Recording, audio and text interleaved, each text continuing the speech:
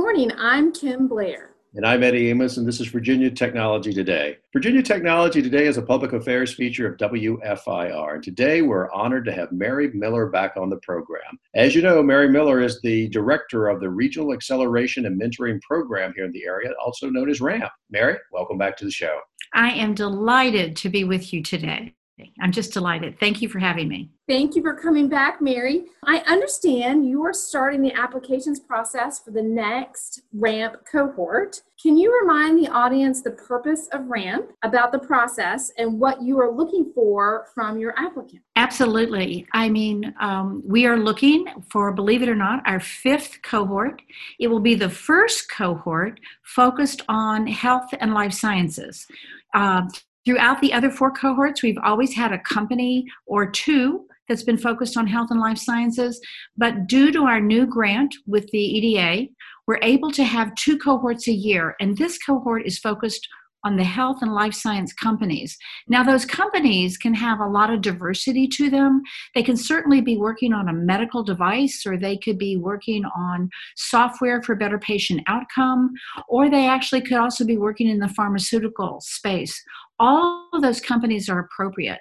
We're looking for companies that don't have an idea. They've gone beyond the idea phase. They actually have started working. They have what we call the minimal viable product. They've gotten down the road a little bit, and they're ready to be accelerated. And nationwide, we've seen the benefit of accelerating companies, bringing to them the resources they need when they need them to help them grow. So we're looking for high growth potential companies, and we're going to bring the resources to bear on these companies to help them move faster than they would alone. So Mary, as we go through the whole application process, what does the pipeline look like, and where are you finding a lot of these companies, and where are they coming from? Well, actually, we're in a fabulous region for health and life sciences. As you all know, Carilion is a beacon in the region. We've got the Virginia Tech Carilion Medical School. We have the Fralin Biomedical Institute. We have the biological engineering program at Virginia Tech. We have a lot of resources in the region and a lot of expertise. So the companies that have already applied, we just opened our applications on the 15th of December. They will be open until February the 15th. In that time period, we hope to be able to attract, in the past, we've had 30, 40, 50 companies apply, and we're hoping to look for 5 or 6 outstanding companies that we'll be able to focus attention on at this time. If you think about how large our community is and the number of resources that we have, you mentioned Fralin, the VTC, Carilion. We also have Lewis Gale, the VE Center and Veteran Center in Salem. We really do have a lot of medical type of jobs and resources here in the Commonwealth. We're extremely lucky, and it's clearly a sector that we need to address and support with our startups, and so that's really where we are. RAMP continues to receive accolades, not just locally, but across the Commonwealth. What are you doing to enhance the program and get more organizations involved? Well, there's a lot underway at the moment, and I can't take all the credit. The region is really deserves a lot of credit, and the Commonwealth. So you might know that recently Virginia is reorganizing around a new organization called the Virginia Innovative Partnership Authority, or VIPA. And in VIPA, one of the arms of VIPA is the ecosystem development for startups. And so under Bob Stolley's leadership and Sean Malone, we're able to bring some more spotlight and resources to each of the regions across the Commonwealth. And we're just, part of it is awareness. We need to keep the awareness in the region that this is a great place for startups. They don't need to go anywhere else. There's no reason to leave the region. We've got the resources, and we've got the will, and we've got the real generosity to help our startups make it right here.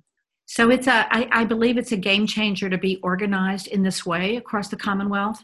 And I look forward. I'm a big fan of Bob Stolley and have been for many, many years. And Sean Malone, I'm just so thrilled to be able to work with him and bring additional attention and resources to our region and where we are right now.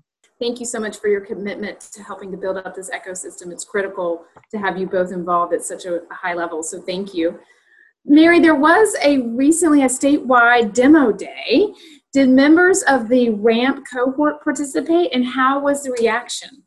Well, that is so exciting. And yes, we were able to bring 6 companies from our region to the statewide demo day. And what's so exciting about that is if we just think about it, we were able to collaborate with 757 Accelerator in Hampton Roads and Lighthouse Labs under the leadership of Sean Malone to bring and invite, I think he invited 185 venture capitalists and angels to hear these companies. So we were able to raise awareness of one of the complaints always in the region is that we don't have enough access to capital. I want all the startups out there to know that we're working hard on that. And a statewide demo day with a room full of angel investors and venture capitalists is exactly one of the real benefits of where we need to head. So as you all know, it takes a while to raise capital. It doesn't happen overnight.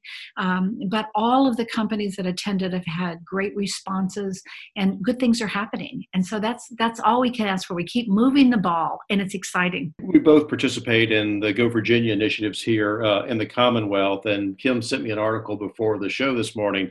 Mary, what could you tell us about BioConnect and how that may play into this initiative? Well, I think the reality is, as we work together, it's just smart. And so the whole bioconnectivity, and like I said, we've already identified one of the major sectors in our region is the health and life sciences. And so when we can connect across the Commonwealth and bring other resources into the region, everybody benefits. And so the BioConnect is just one more leg to our stool to actually help us accelerate the region.